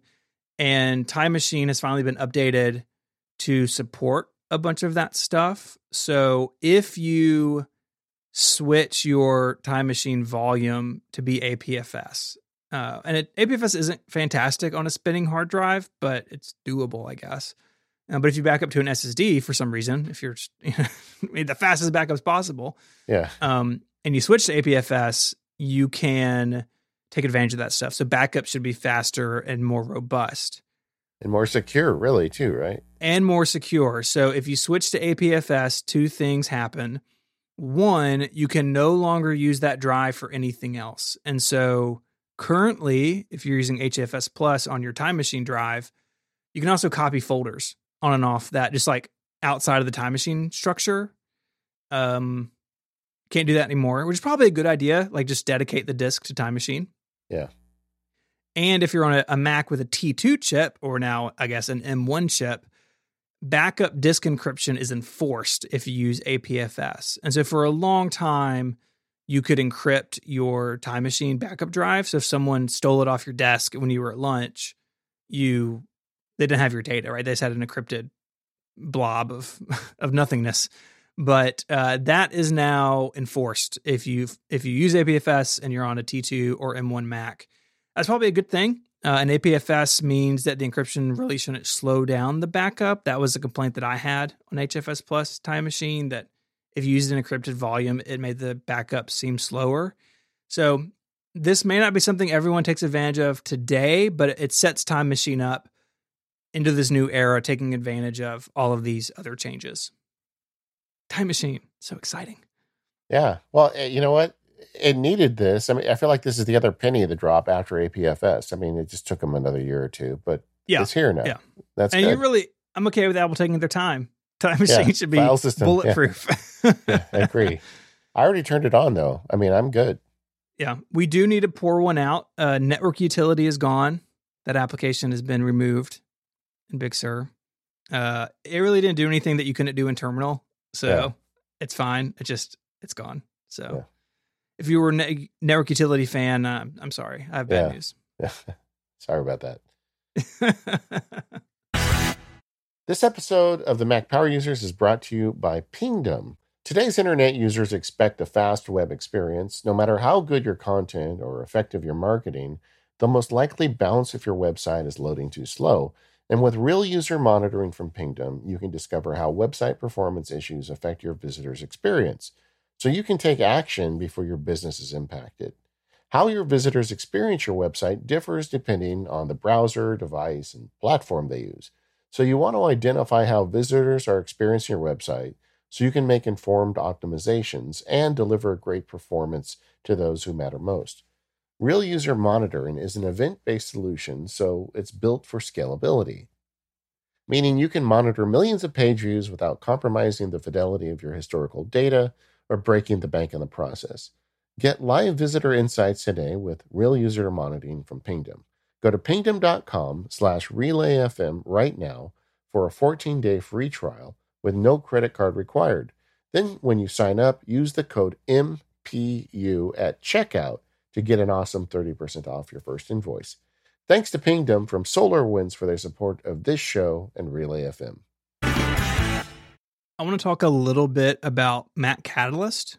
We spoke at the end of last show about all the different ways developers can not only write Mac apps, but bring iOS apps over to the Mac. So on M1 machines, it's just native out of the box. But on Intel Macs, to run iOS applications, developers still need to use Mac Catalyst. And those early days of Catalyst were pretty bad. Those first 4 example apps Apple showed, I think Apple did a disservice to Catalyst by shipping those apps probably too early. Yeah, because everybody just gave up on it before they even tried it. Yes, exactly. They thought, these lead to terrible applications. But Apple has been hard at work with this. And now Apple not only ships news, stocks, voice memos, and home, but messages, maps, Find My, podcasts, and Swift Playgrounds on the Mac also are all Catalyst apps. And the way they're doing this is a new feature in Catalyst for developers called Optimized for Mac. And there's a lot to this. Basically, before this, Catalyst apps were scaled down to like 77% of their normal size. And it meant that things didn't look quite right. And these apps also, we complained about this on the show, had a lot of UI features that were straight from iOS and didn't work well on the Mac. Remember, like the date and time tumblers in home? It's like, that was ridiculous that was ever on the Mac. Uh-huh. And now, through this sort of new version of Catalyst optimized for Mac, a bunch of that stuff is better. So apps run at 100% of their normal size. So fonts and everything look correct and good. It automatically changes a lot of things like popovers and checkboxes and date pickers, using the Mac versions of those UI elements. It means developers still have to do work. It's still not just a magic bullet to turn an iPad app into a good Mac app. But now Catalyst does a lot more for developers. And That is exciting to me. Yeah, I don't know if you're aware, Instapaper just released a Catalyst version of Instapaper for the Mac. Yeah. Mm-hmm. And so I downloaded it over the weekend, kind of thinking about today's show, and it's a really good app. I mean, it feels like a Mac iteration of Instapaper. It does not feel like the iPad version, and I feel like this is a good thing for Mac users. I'm glad not only did Apple make changes, now we're starting to see third-party developers adopt them and ship apps that we like to use. That's right. And I think also all of this work, in my mind, cements Mac Catalyst's future, right? You could look at this, I think a lot of us did a couple of years ago when it was introduced, as this is a bridge. Yeah. And eventually iOS apps will just run on the Mac, and this is just a way to kind of bridge the two, or to bring Intel Macs into the future a little bit. But the fact that Apple has now built system applications on top of Catalyst, Messages is as core as it gets. And the fact that Apple has done all this work for the optimized for Mac sort of version of this with, Mac style alerts and password autofill, services menus, all the stuff that these Mac apps get now. I think for a long time, Catalyst will be a viable way to bring an app to the Mac. And I think that it fits a couple of different scenarios. One, it means that Intel Macs can run Instapaper, right? Instead of just buying an M1 Mac and having the iPad version running natively. Or using a lousy web version, Yeah, or a lousy web version. All Mac users can have access to that ecosystem of apps if the developer chooses to do so. And that's an important thing right now. That will, over the next 5 or 6 years, become less important as Intel Macs slowly fade away. But for now, it's the majority of the vast majority. Like, what is it? In 6 months, it'll still be probably 99% of Macs out there will be Intel Macs, not Apple Silicon. I mean, when we started recording this podcast 2 weeks ago, or 2 hours ago, I don't know. It hadn't been that long. But either way, when we started recording the podcast, we were talking about 8-year-old Macs are still getting software updates, So, I mean, I feel like a lot of these Intel Macs, even though Apple wants to switch over to Apple Silicon over the next 2 years, there's going to be a lot of Macs, including several in my home, that are going to be running off Intel for a long time to come. Mm-hmm. Yeah. I have a very expensive computer under my desk that's going to be Intel for a very long time. Yeah. Yeah. That's cool. That is good. That is a completely good use case for a developer to say, I want to target Intel Macs with my iOS code. What it also does, though, is it gives all developers targeting Intel and or Apple Silicon the ability to take an iOS code base and make it way more Mac-like. And so even if a developer doesn't care about Intel machines, which would be a foolish business mistake, but let's just say that they don't care about Intel machines. They just care about Apple Silicon. You could just have your iOS app run. But if you now go through this work, it is much more Mac-like than it would be before. And that gives you an opportunity to have sort of a standalone Mac version of your application for a lot less work than rebuilding it in AppKit, the traditional way of making Mac applications. That'll fit well for a lot of developers too. I was thinking like that in terms of Instapaper. So I was using it last night for some time, and I got thinking, would I prefer this or would I prefer the iPad version running on my Mac? And I honestly think I'd probably prefer the Catalyst version. It does feel like a Mac app, whereas the iPad version is going to look and act like the iPad version. Yep. Yeah. So I think these additions are fantastic, and I think Catalyst is here for the long haul. All right. So as I said at the beginning, though, this is going to be a long episode today. Stephen and I are going to jump into our time machines, and we're going to be back in just a moment with fresh knowledge of the M1 MacBook Air.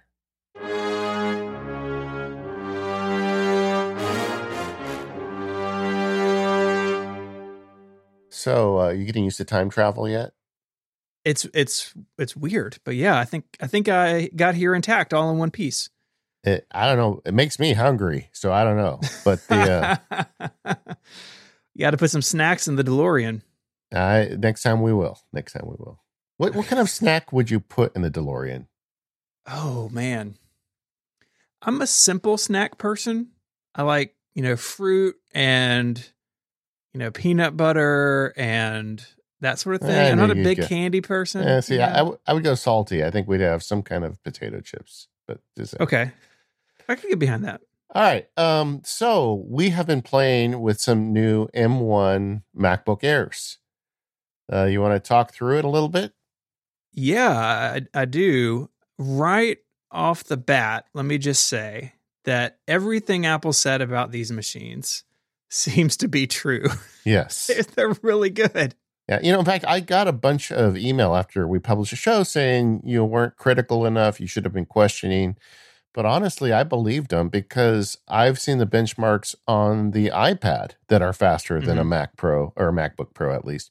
So I actually fully expected this thing to be a screamer, and it is. And I just, so I've been using it a day. I've done a bunch of hard work on it. It's never, I know they are throttling. There's some good folks on YouTube that have done some good research showing that the MacBook Air does throttle if you give it a load over time. But I certainly haven't noticed it in the things I'm doing, and it hasn't got hot. I just can't get over it. I was impressed right off the bat. So I used Migration Assistant to put everything from my 16-inch MacBook Pro onto this MacBook Air. Yeah. I'll do that again in a little while to give it to Mary. But, Migration Assistant takes a long time. I've got a lot of data. And, of course, the MacBook Pro, its fans were spinning. The 16-inch machine is great, but it can be noisy. We could just say that. And the MacBook Air never even got warm underneath. And then, so I thought, okay, well, it's data transfer, but I know what's coming. When you migrate a Mac, there's a lot of stuff that has to happen when you log in. So photos your have to download. Yeah, all that stuff. Yeah, Photos sync, Dropbox sync, and all that stuff, in my case, was already downloaded, but it's got to, verify it all. Spotlight has to index. And really, for the first hour or two on an Intel Mac notebook, you're going to hear the fans because it's doing all that stuff. Not only did the MacBook Air do all of that way faster than any computer I've ever seen, including my much more expensive Mac Pro, but it wasn't even warm. Feeling around the case, I really couldn't tell that one spot was really warmer than the other, hardly at all. It's crazy. I put mine together from scratch, and I just had this like closet theory. I'm going from one processor to another. I just want to make sure that I'm not putting a bunch of Intel code on my M1 MacBook. I wanted it to kind of reinstall. And I know that's probably just me being weird, but it's fun. Mm-hmm. It's fun to rebuild a computer anyway once in a while. Yeah. So I did it. It took me about 3 hours, and it was the same thing. Dropbox was largely done. iCloud was far along. Photos were downloading. And it chewed through 20% of the battery in 3 hours, and I was ready to start rocking the computer and getting work done. Yeah, and that's why you're crushing it with all of those tasks. I mean, if it sounds like we're enthusiastic and excited, it's because we are. I am so impressed. And like you said, and I've repeated this on other shows, I've spread your wisdom. This is the slowest one that we're going to see. Yeah, I know. It's crazy. I was just talking to a friend who does production work, and she is, looking at this, and I told her, wait, 6 months, they're going to have one that makes this look like, the tortoise, because they're just going to, 16 core, who knows what they're going to do when they get to the MacBook Pro, the real MacBook Pro, Apple Silicon. But either way, what we have now is a MacBook Air with no fan that competes with basically any Intel MacBook Pro you can buy. Yeah. And not just like, oh, it's almost as good. It's better. And not just faster, but it is a noticeable improvement in usability because it's silent and cool. Well, I think if you get like the $3,000 spec'd out 16-inch MacBook Pro, it's multi-core, can beat the MacBook, the $990 MacBook Air. But sorry, just thinking about it makes me giddy. But no, it's great. And what we were talking about on the show last week with the way that the apps jump open, I was very cognizant of that. It's like apps just open and things go fast. It really is. I was thinking about this. Maybe I'll write a blog post about it. But a lot of people are not super into the iPad. They don't want to figure out how to make an iPad work. But they're probably a little jealous of some of the nice things about the iPad, the long battery life and and the way the operating system is so jumpy. And this kind of gives you that. If you're a Mac person and you've been jealous of those features of the iPad, you get it with this Mac. Mm-hmm. I definitely had that thought of how iPad-like this is, but I still have Logic and Final Cut and Finder, right? The tools that I use every day. I have the terminal. So yeah, it really is like Apple has taken the best of iPad hardware and sort of smushed it into the Mac. And that really made me think of when they introduced that good MacBook Air in 2010. And we've talked about this machine where they did the 13 and the 11 inch, and it was kind of the good, the good MacBook Air. The first one was weird and no one needed to buy it. But in that sort of discussion, Steve Jobs and Apple were like, this is like, what if we took the best of the iPad and the best of the Mac and we put them together? This machine is what you would get. And I feel like this is sort of round 2 of that, where it is so iPad-like in all of the good ways, but it's still a Mac and does the things that I want a Mac to do. Well, and also when you think about the fact, this thing is crunching through 4K video without breaking a sweat. How many people out there need a computer that's going to do that?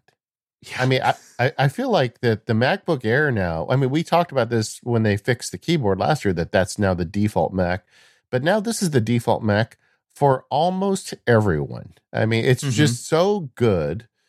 It's so fast. It doesn't get hot. I mean, it's got a nice long battery, and you can justify spending more money if you want, but almost anybody who buys this computer is going to have a great computer. Yeah. It really is fantastic. And it means that if you don't need those things, you have headroom and I think longevity for a really long time. Yeah. Now, both of us spec'd it up. I think I went 16 gigs and I spec'd up the drive a bit. But so I think those are things that you should do. You're listening to Mac Power users. You're entitled to tell them that I gave you permission. Yes. Why not? I mean, and you're going to, hopefully this thing will last a long time. I mean, that we will call it the greatest generation MacBook, the one from 10 years ago. we had one of those in our house that ran almost, I think, till last year. I mean, I feel like one of these is the same thing. There's almost no moving parts. The chip just doesn't get hot. I was watching Joanna Stern do the Wall Street Journal video, and she couldn't get it over like 80 degrees. And she was like playing 3D video games and rendering 4K video at the same time on a MacBook Air. So, yeah, I feel like this thing is going to be, it's just going to be a computer that should be very reliable because, the things that kill computers in the long run is usually heat. This thing just doesn't get hot. Yeah. What's cool too is I don't have a M1 MacBook Pro. I ordered the MacBook Air for Mary, but this is where I confess to you that I've ordered a M1 MacBook Pro. Okay. I'm going to sell my 16-inch. I'm willing to go down in size. I'm so impressed with this. But what's been really cool hearing from other people who do have the Pro, like Jason Snell and Mike Hurley bought one, is that the Pro doesn't really ever spin up that fan. It has a single fan, and it either turns so slowly you can't hear it or it's off. And in Joanna's video, and there's a link to that in the show notes. And by the way, Joanna makes the best tech review videos. Like, I love the stuff that she does. But she's like having to murder the machine to get it to make any noise. Whereas some of the Intel machines, it's like you just open the wrong tab and you've got fan noise. Oh, you were talking about Mary's just teaching class and the fan is louder than her voice. Yeah, it really bothers her. So all of my nerd friends are going with the M1 MacBook Pro. I'm happy with the Air. What made you decide with the Pro over the Air? It was the additional battery life. Even though the battery life on the Air is fantastic, I would like a little bit more than that. And I figured so much of my work is long sustained stuff, right? It's volume matching audio or bouncing things in Logic. And if there's any difference between the Air and the Pro, I feel like I would be able to hit that. And so I opted for the Pro for that reason. It won't be a machine that I hold on to forever. The 2-port thing really is a stretch for me, especially when we're doing live stuff out on the road, but we're not doing that right now. And it means that, around the house, I can have a small notebook and that has incredible battery life. And, we'll see what comes out next. The good thing is I have a lot of people in my in my family who are like kind of in line for a Mac, and so Yeah. I feel like I've got people to pawn machines off on, as I upgrade. Oh no, I totally agree. I think the MacBook Air is fine for me because, like I said, I do my heavy duty work on the iMac Pro, which is still in the shop. By the way, I spent a half hour on the phone with Apple today. It is killing me. I'm getting so many emails every day, people saying, "Where's the paperless field guide?" I'm like, I really need something to finish it, and it's not here yet. Anyway, so I feel like I made the right decision for myself with the Air. It's like the Air is just crushing it on anything I want to do. So a couple differences. One is that the MacBook Pro is slightly brighter. I can tell you that I've got my MacBook Air at like maybe 60% brightness, and it's way bright enough for me. So I'm not really missing the nits. The sound is fine. I do dictation on the MacBook Air, and the microphone array is fine for that. I would never record a podcast even on the fancy microphones they put in a MacBook Pro. So no. I feel like it's kind of the right decision for me. I know a lot of people think it's a benefit that the MacBook Air does not have the touchscreen. To me, it's a little bit of detriment. The touchscreen has kind of grown on me a little bit. I've been customizing touch bar? Yeah, I'm sorry, touch bar. Get to the touchscreen in a minute. But the what touchscreen? the touch bar, I know everybody. It's really great to hate it because everybody does, but I actually think you can make it work for you with a little work. But it's fine with the buttons. I haven't talked about this yet, but I've talked about how I bought a Stream Deck, and one of the things I'm doing with it is I have a row of buttons on it for each of my podcasts, and those fire a Keyboard Maestro to open a Safari window with all the tabs that I need to prep for that show. Yeah. And I like having that on the notebook. And with the touch bar, I've been able to repurpose a bunch of that stuff and have it available to me anywhere. Yeah, just using better touch tool using better touch tool. Yeah. And so being able to customize it more, and we did a big episode on better touch tool a while back, but being able to customize it more, I don't know if the MacBook Air would have been fine for me. All of the reasons I went to the Pro were pretty thin, but I could totally get by without the touch bar. But the other reason I went to the Pro is that it does have it. And even though I don't necessarily love the touch bar, it is more useful to me the more I customize it. And it's one of those things, and you can roll your eyes at this or not, but I feel like I need to understand what Apple's technology is doing, and the touch bar, for better or worse, is a big part of the notebook line. And so I did want a machine, kind of in the studio that has a touch bar on it. So there you go. I also think, and you made reference to this earlier, this is the very first M1 or the very first Apple Silicon Mac. And I feel like that as great as this computer is, there's a bunch of things that need to happen still. And we're going to talk about iPhone and iPad apps in a minute. I'm curious to hear your take. You and I haven't talked about this offline at all, but in my opinion, we need a touch screen on these computers if we're going to have iPhone and iPad apps. And it's just obvious, having used it for a day, that's a miss. And then we've got all that other stuff on that silicon, like Face ID and some of these other cool features that we get on iPad that aren't here. I feel like there is a redesign, maybe it's a year or two down the road, but there's a redesign where these computers are going to really take advantage of all of that stuff. And so I feel like this MacBook Air is a bit of a holding computer for me. And I know that sounds terrible to say I bought it and I already realized I'm going to sell it or give it to the kids and sell one of theirs in a few years. But I think that's just a question of time. Yeah, I agree. I think there's a lot of people in the Mac community who push back against that they don't want touch on the Mac. I just don't understand that. The Mac will continue to be a primarily keyboard and trackpad mouse system, right? I mean, even if we say, okay, Big Sur looks like it's made for touch, the truth is a lot of Big Sur isn't. Like, open some system preference panes. A lot of that stuff is still really tiny. And if you look at the way touch works on Windows, it is secondary. You're still bebopping around with a cursor and a keyboard, and then you can reach up to scroll or tap something if you want to. And I think that sort of secondary level input, that's where touch belongs on the Mac. And, the iOS apps we can talk about it. They're fine, But especially with some of the games, Apple's had to really kind of reach around their elbow to get around the fact that there's not a touch screen. And at this point, it feels just like they are ignoring the writing on the wall, that this is how computers work now.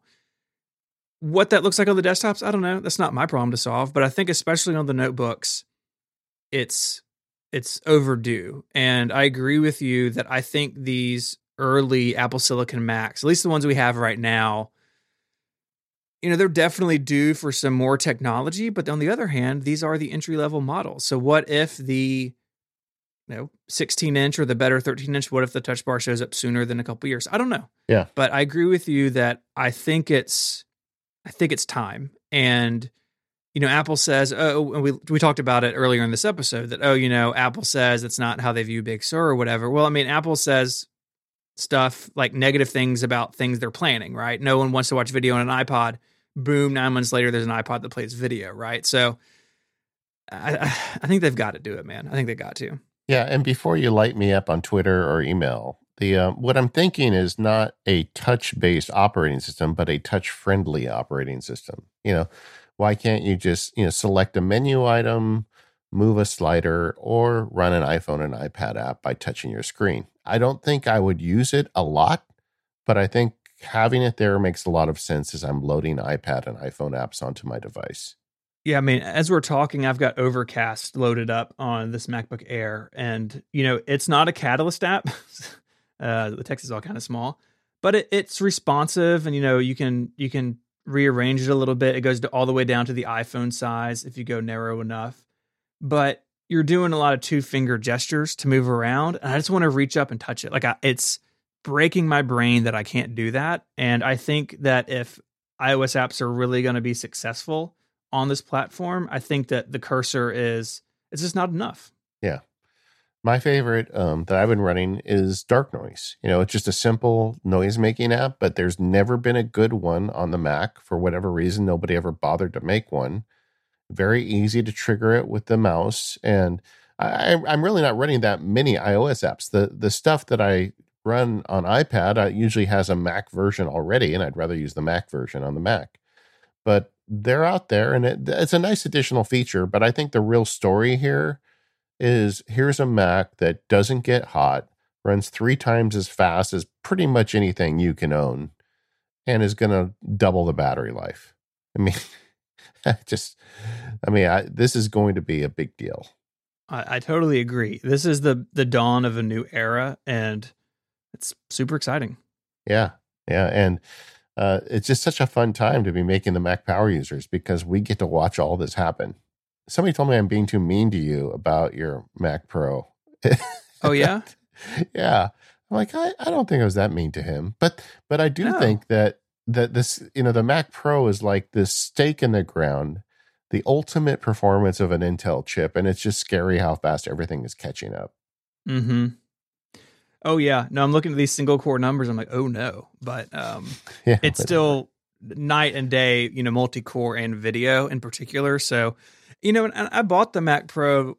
We all assumed this was coming, right? Yeah, and sure. in my, even though I use a laptop to do shows on the road and I need to be good for that, my bread and butter is here at my desk on this production machine that's not running Big Sur anytime soon. Yeah. And I would rather have for work the last great machine of a era than the first new one. And I bought this Mac Pro and spent a lot of money. It was by far the most expensive computer purchase I've ever made, knowing that this was going to last me for years and years. And really my plan, it's so fast and it meets my needs so well, is to run this until I can't anymore, and then transition to whatever Apple has with Apple Silicon. And I wrote the person back who gave me a hard time about this. I said, but also you can't put an array of drives inside of MacBook Air, and it's just it really is like trying to compare a Volkswagen Bug to a diesel truck. I mean, they just are such different devices, and they solve such different problems. But there will be at some point an iMac that's going to make this MacBook Air look like a snail. And hopefully, ultimately, there'll be some form of a Mac Pro that does the same thing. And man, just think about the rest of the industry. I mean, not only is Apple eclipsing its own Intel chips, it's eclipsing everybody. Yeah, when Apple says it's faster than 98% of PCs or whatever that number was, that includes some Macs. It includes a bunch of Macs. Yeah. Yeah, well, I think it's faster than all Mac laptops except a fully spec'd 16-inch MacBook Pro. But don't quote me on that, but just from what I've seen of the benchmark so far. And then that's the other problem is the benchmarks. Everybody says, well, look at the benchmark, but that benchmark is misleading to Apple's detriment because the other thing they've done is they've built in all these special subroutines into this chip where you look at the way that it encodes video, it's got its own encoding algorithm built into the chip. So it goes way faster than that benchmark would reflect. Yeah. These are much more than the benchmark. It's to me so much about the experience that it's really quiet or even silent, that the battery life is unlike anything we've seen on a Mac portable before. You've got to put all that together, and the benchmarks, while they're a good gauge of sort of that raw performance, it doesn't tell the full 3D picture. And, that's why I've got one here so I can help explain that to people and talk about it. So yeah, I think they've absolutely knocked it out of the park on round one. And that just makes me all the more excited for round two. All right. So if you're at home listening, what do you do? Mm-hmm. If you are a enthusiast, crazy person like me and Steven, you got to get one of these. It is just I don't know. It reminds me of like the first time I got an SSD or when I was a kid, the first time I went from floppy to hard drive. It's just like such a night and day difference in performance. If you're an enthusiast, though, you probably are also thinking you're going to get a couple of them over the next few years because they're going to just continue to get better. If you're more logical, then you just got to stop and think about what do you need. If you are currently someone who needs a low-end MacBook like a MacBook Air or the low-end MacBook Pro, get on board now. This is great. Apple will buy back your old machine. You might as well take advantage of it. If you're somebody who needs something more powerful, I think if you wait 6 months to a year, there's going to be something that's even better for you. Totally. If this isn't for you, that's fine. There's something coming that will be. Yeah. It's easy to spend other people's money, isn't it? It's great. All right, so that's it for now. You're going to hear a lot more about these Macs going into the future. Steve and I are both excited. I think we all are. And congratulations to Apple on finally building the whole widget. I bet this was something they thought about a long time ago, and they've made it happen. We are the Mac Power Users. You can find us over at relay.fm/MPU. Thanks to our sponsors, 1Password, Indeed, Pingdom, and Woven. We'll see you next week.